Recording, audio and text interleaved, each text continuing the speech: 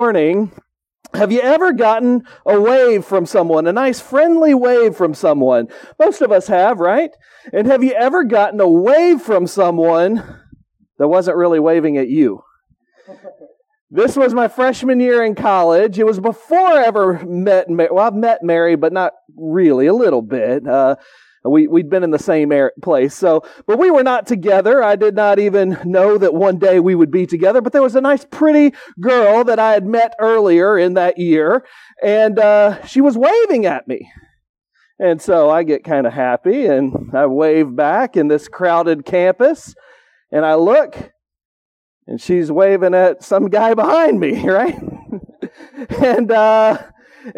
But she was a nice girl, I guess, because then she sees me, the big dummy, waving, and so she gives me this little pity wave, right?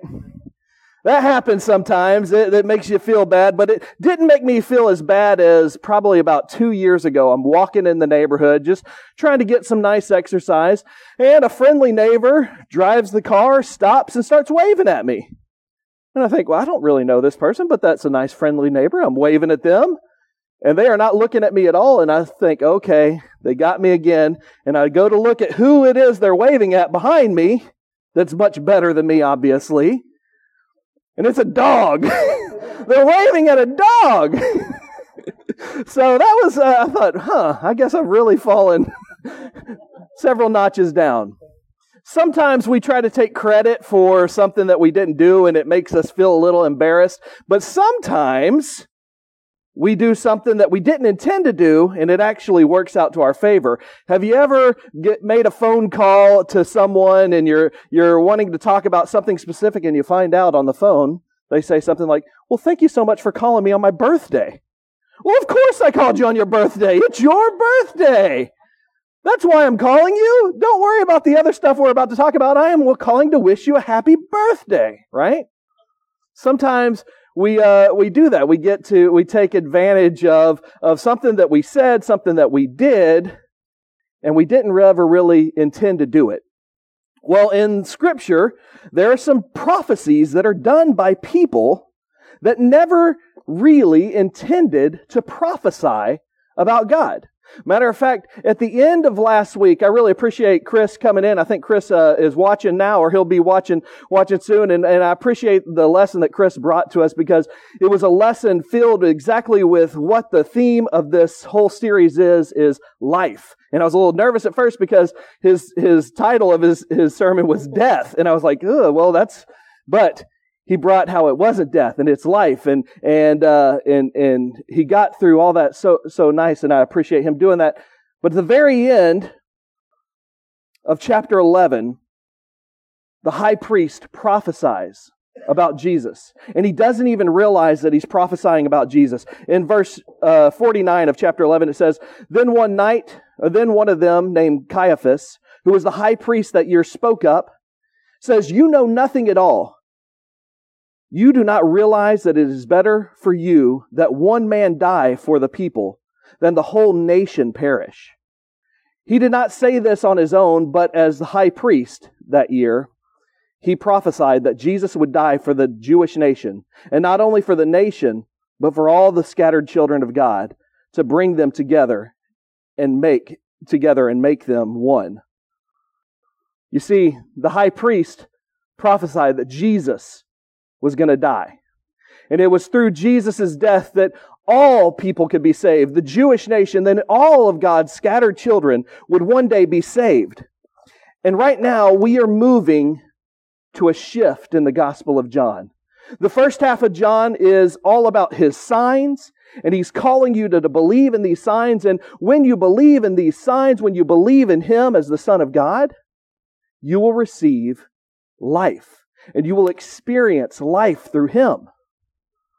The whole time he's showing these signs, but he goes all the way up to the resurrection and showing that he has the power over death with the resurrection of Lazarus. And he wants you to believe that there is life in him. But now we're going to shift in John.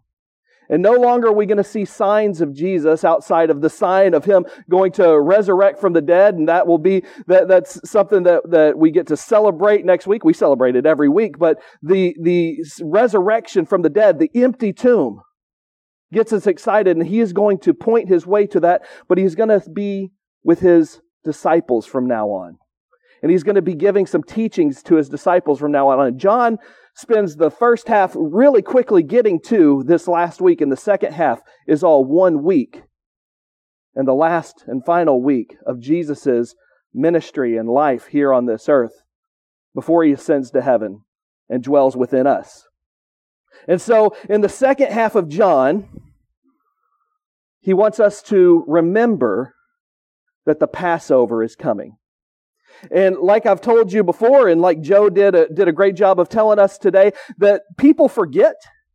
And so God wanted to remind his people that that who he was and how he rescues us, and he also wants to reveal to his people Jesus through all these different festivals. And the most important of these festivals is the Passover. And this is the third time John mentions the Passover. Matter of fact, that's how we know Jesus' ministry was 3 years long, because we can look at the 3 different Passovers. And John tells us that the Passover is in 6 days. And what he's wanting us to understand is Jesus' ministry here on this earth. Jesus is going to be with us for 6 more days, or for about a week. Jesus is going to be here. And then he's going to be the Passover lamb. We know he's the Passover lamb because in the very first chapter, John the Baptist says, "Look, the Lamb of God who takes away the sins of the world." It lets us see at the very beginning that Jesus is going to be the Passover lamb. He is going to be the one that takes away the sins of the world. In 1 John chapter 2, verse 2, John also writes about, he says, "He himself," when he's talking about Jesus, "is the sacrifice that atones for our sins. And not only our sins, but the sins of all the world." You see, the Passover lamb isn't just the atoning sacrifice for our sins, which it is. It does give us forgiveness of sins, but it also is meant as a deliverance from this world that is in the hands of Satan. And he is going to deliver us from sin. He's going to deliver us from this slavery. He is going to deliver us from this bondage to Satan, and he is going to allow us to be free in him and give us this eternal life. In John chapter 12, verse 1, he reminds us that we are 6 days from the Passover. And then he paints us a picture of what it's like to be around Jesus. And he shows us all these disciples of Jesus, and he shows them at a dinner in honor of Jesus. In chapter 12, verse 1, it says, 6 days before the Passover, Jesus came to Bethany, where Lazarus lived, whom Jesus had raised from the dead. Here a dinner was given in Jesus' honor. Martha served, while Lazarus was among those reclining at the table with him. Then Mary took about a pint of pure nard, an expensive perfume. She poured it on Jesus' feet and wiped his feet with her hair, and the house was filled with the fragrance of the perfume. I love how he paints this picture. Lazarus, who has been raised from the dead, he talks about he's just reclining at the table. Lazarus is sitting all, as the young people would say, chill, right? I don't know if they still say that. I'm a year removed from youth ministry, but Lazarus is just chilling out at the table. He can take it easy right now. He's been through quite a bit. Martha is serving everyone because that's what Martha does. And Mary is at the feet of Jesus, worshiping him and anointing him with this incredibly expensive perfume. How expensive was this perfume? It's described in there as worth a year's wages. What does that tell us about Mary? She probably had a little bit of money, right? I don't know if any of you have something in your house that's worth a year's wages. Something as simple as a perfume or something like that, that's just a year's wages. I don't have that just lying around. But Mary did. And so it makes us think, is that something that you really should do? You take a year's wages just to pour a nice fragrant anointing on someone? A lot of the disciples thought that might have been a little bit wasteful. And so some of them said, Matter of fact, in John's version, it just talks about Judas, but in the other versions, it says all of them kind of had a little bit of disagreement for her doing that. And so in verse 4 it says, one of the disciples, Judas Iscariot, who later betrayed Jesus, objected, why wasn't this perfume sold and the money given to the poor? It's worth a year's wages. He didn't say this because he cared about the poor, but because he was a thief and a keeper of the money bag. He used it to help himself to what was put into it. So at the very beginning of this chapter, we see something about how we honor Jesus. And we see something about what does it mean to be wealthy and what does it mean to be poor. Now, is it a sin to be wealthy? In here, it doesn't look like it's a sin to be wealthy, but it's what you do with your wealth. Do you honor God with your wealth? Do you take the wealth that you have and you honor God in such a way, in such a lavish way that shows Him how much you love Him? That's what Mary did. Or do you take the wealth that you're given and you try to take it away from God? You take all these accolades, everything, all the blessings that you've been given, and you take them away from God and you use them for yourself. Use them for selfish gain, because that's what Judas does, and that kind of shows us what the heart of Judas was like. You see, it's not a sin to be wealthy, and it's not a sin to be poor, nor is it more godly to be wealthy, more godly to be poor, but it's what we do with what we've been given. And that's what Jesus wants to say to him. He tells him in verse 7, "Leave her alone," Jesus replied. "It was intended that she would save this perfume for the day of my burial.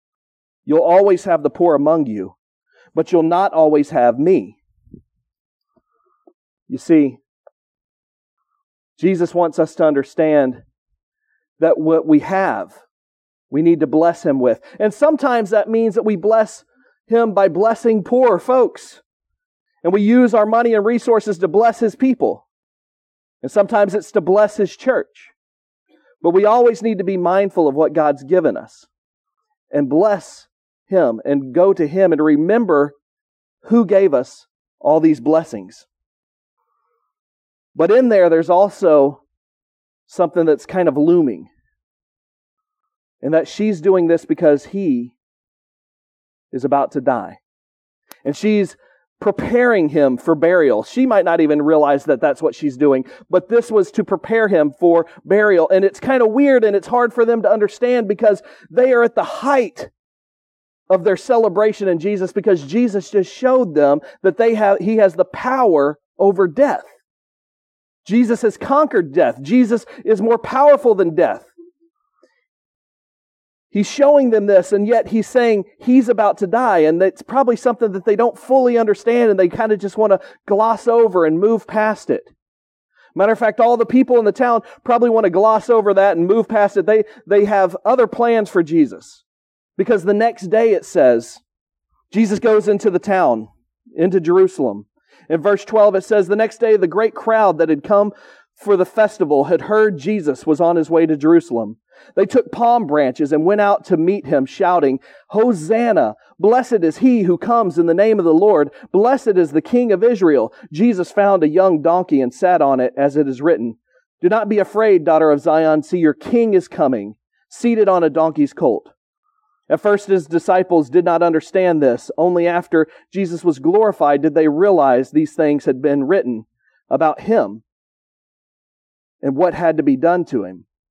Now the crowd that was with Him when He called Lazarus from the tomb and raised him from the dead continued to spread the word. Many people, because they had heard that He had performed this sign, went out to meet Him. Jesus' popularity is at an all-time high. There is nothing that Jesus can't do at this time. People are looking to Him. People are praising Him. They're shouting Hosanna, which means save us. They're waving these palm branches, welcoming Him into the city as their King, as their Savior. Matter of fact, everyone is so excited about Jesus, there is nothing that the authorities that want to destroy Him can do about it. They're getting kind of nervous. They know they don't have the power to take out Jesus because Jesus has the influence of the people. In verse 19 it says, "So the Pharisees said to one another, 'See, this is getting us nowhere. Look, the whole world has gone after him.'" The whole world has gone after Jesus. Everyone is following him. Everyone wants something that Jesus has to offer because Jesus offers life. Jesus gives sight to the blind. Jesus makes the lame walk. Jesus feeds the stomachs of those that are hungry. Jesus is going to be their triumphant king that's going to bring Israel to a great nation once again. They're excited about what Jesus has installed for them. Matter of fact, it's not just the Jews that are excited, but there's all sorts of folks that come around to this festival. And we're going to learn about these Greeks that come down to the festival, and it might seem weird to think that these Greeks would come to a foreign god and worship him. But it's not that out of character, because think about who the Greeks were. They worshiped all sorts of different gods. And so that means the message had spread all up into the Greek nations.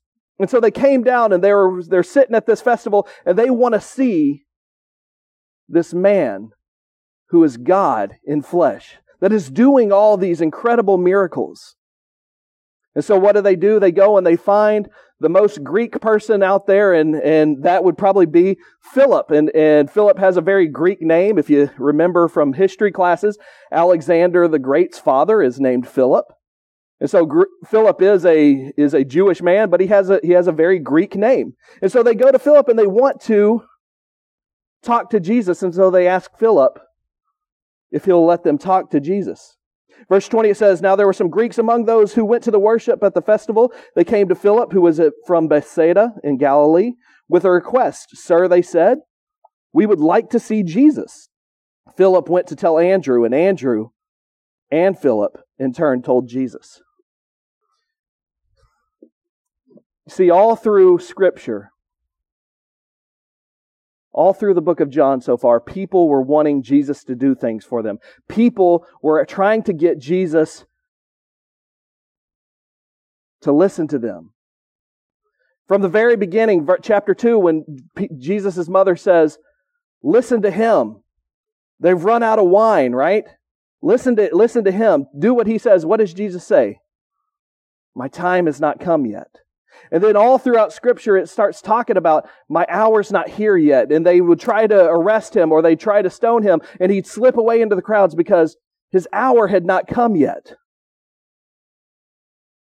But something specific was happening here where Jesus realized that this time when he walks into Jerusalem, when the whole world is turning to him, his hour has now come.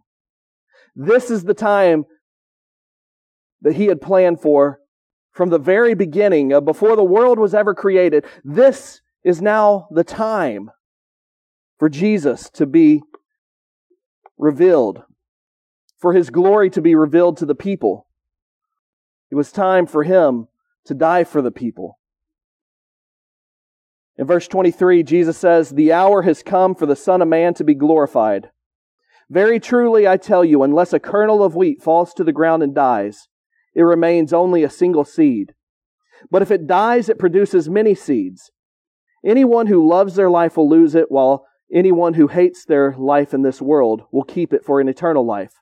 Whoever serves me must follow me, and where I am, my servant will also be. My Father will honor the one who serves me." It's this time that Jesus is going to be glorified. But it's not how the people want. They want to see this man that's from God do exactly what they want him to do. To drive out the Romans, to feed their stomachs, to heal the sick, to resurrect the dead. That's what they want. And Jesus wants to deliver them from their bondage of sin. Deliver them from the slavery that they are in. Deliver them from the evil one so that they can have an eternal life with them. But it's going to take a sacrifice because he is the Passover lamb. His response isn't going to be good for the crowd because the crowd is going to see that he's not doing what they want him to do. although He's going to do something so much greater. And He's not only saying He's going to give His life for them, that He's got to die, but He tells them they're going to have to change their lives. They're going to have to accept His death. They're also going to have to hate the things of this world so that they can live a much better life. So they can live a much more abundant life. They're going to have to die to themselves and live for Him. This is something that they didn't want to do. And so you'll see in 1 week's time that they're trying to usher Him in as their king. They're now going to turn against Him. And they're going to fulfill prophecy, meaning that they're going to have to kill Him so that He can die, so that He can give them new life. He knows this is going to happen, and so in verse 27 it says, "Now my soul is troubled. What shall I say? Father, save me from this hour? No. It was for this very reason that I came to this hour. Father, glorify your name." What's He saying here? Is before the world was ever created, this hour was what the world was going to, was what He was looking for. This time when He's going to go to the cross, and it's not going to be easy to go to the cross. He's going to be tortured. But He's also going to rise again. It was for this hour that He came. And He's willing to do it. Why? Because He loves you. Because He loves me. And He wants us to be with Him. But it wasn't enough for so many people. And still today, it's not enough for so many people. A lot of people don't want to believe it. A lot of people are going to be blind to it.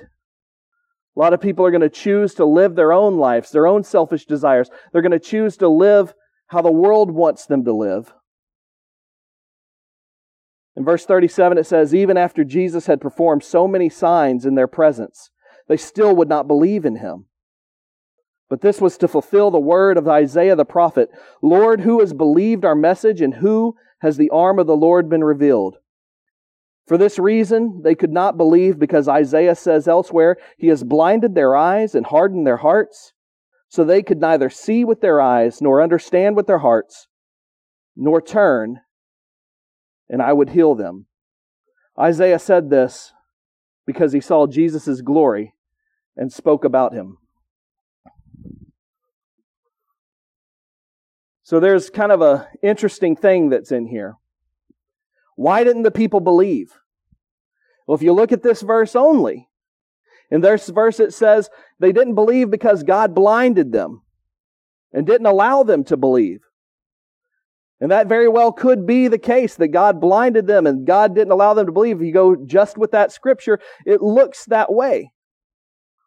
However, I think that's kind of an interesting scripture because it's sandwiched in between a lot of things that were saying that Jesus would just go out there and try to get them to believe, and some would believe.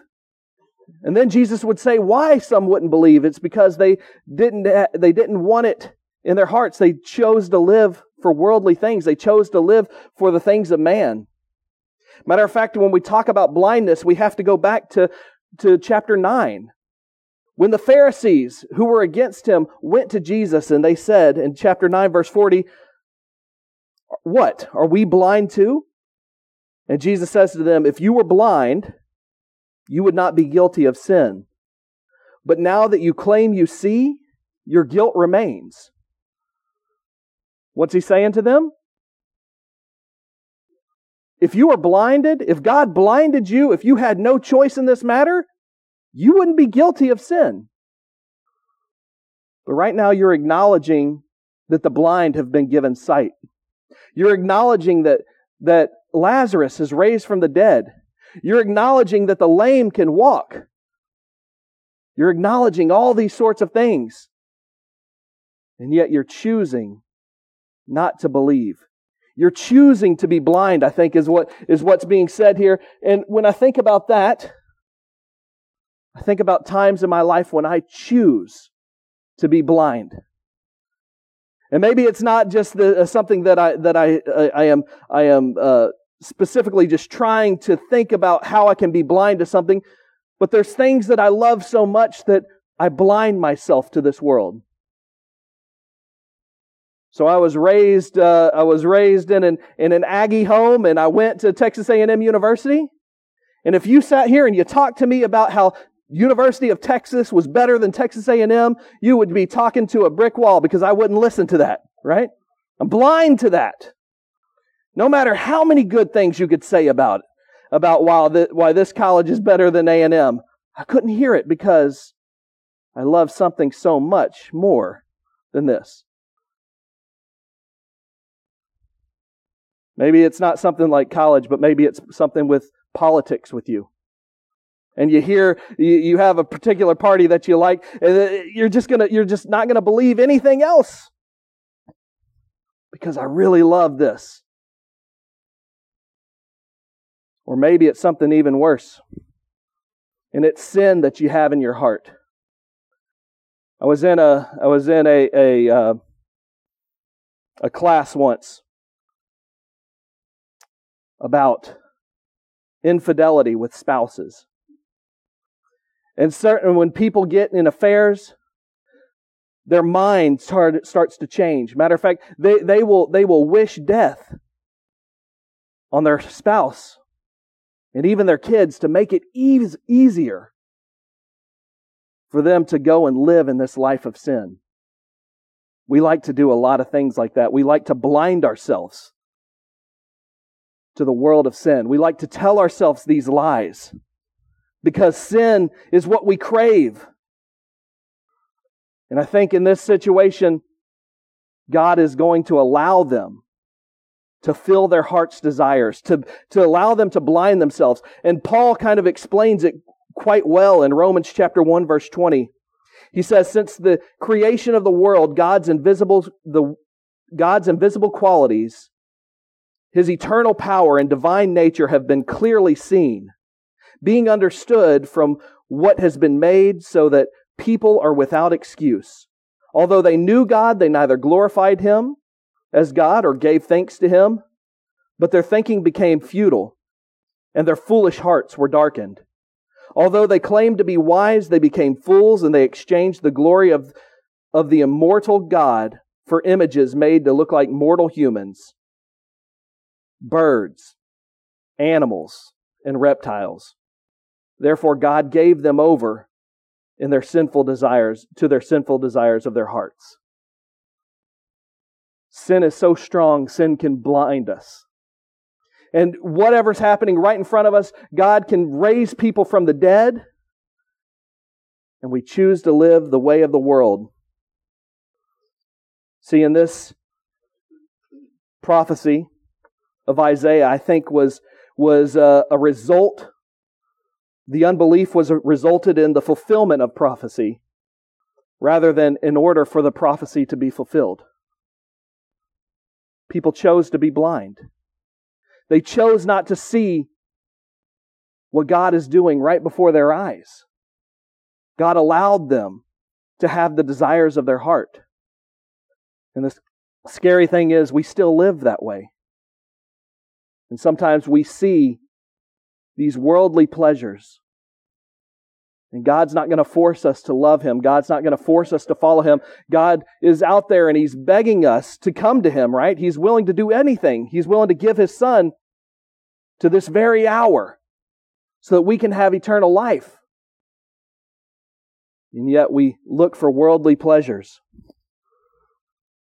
Right after that prophecy, John talks in verse 42, he says, "Yet at the same time, many, even among the leaders, believed in Him.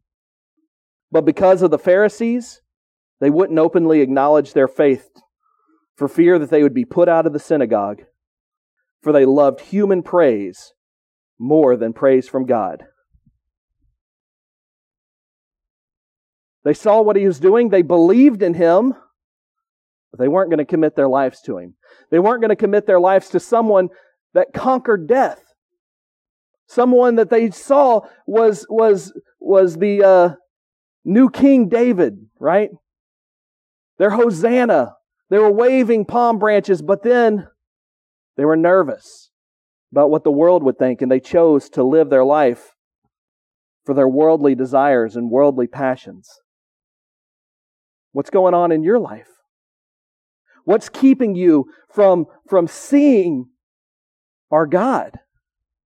What's keeping me from getting rid of all the sin in my life so that I can have eternal life with our Father and with Jesus Christ?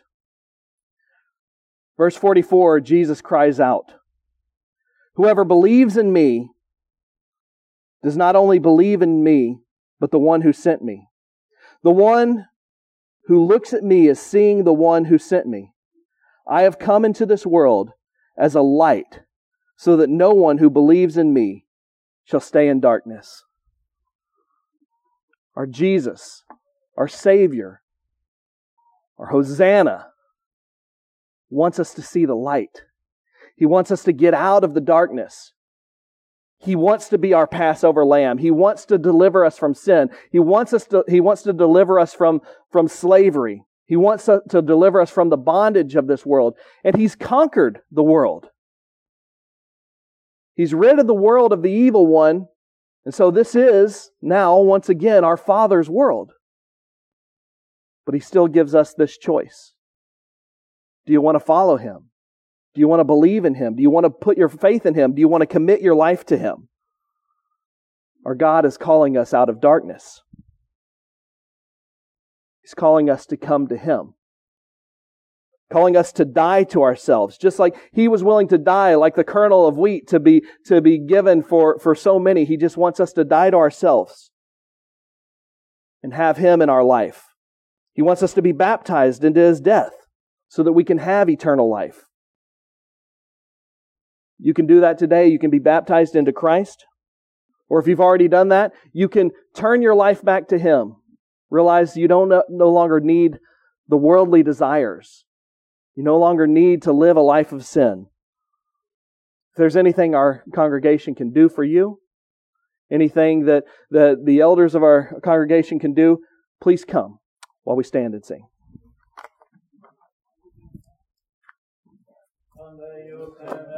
Far on high, someday you'll